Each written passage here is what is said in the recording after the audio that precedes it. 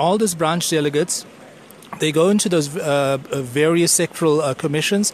They, thrash out the issues. What are the important things? What needs to be prioritized? All those robust discussions happen within those commissions. And then what happens after conference ends here? Those discussions go back to the branches. More discussions are, done amongst, the different branches of the ANC. By October, September, we kind of see some kind of crystallization of those issues. And those issues eventually lead up to December, where those policies of the ANC that are discussed here will be kind of rubber stamped at the December elective conference.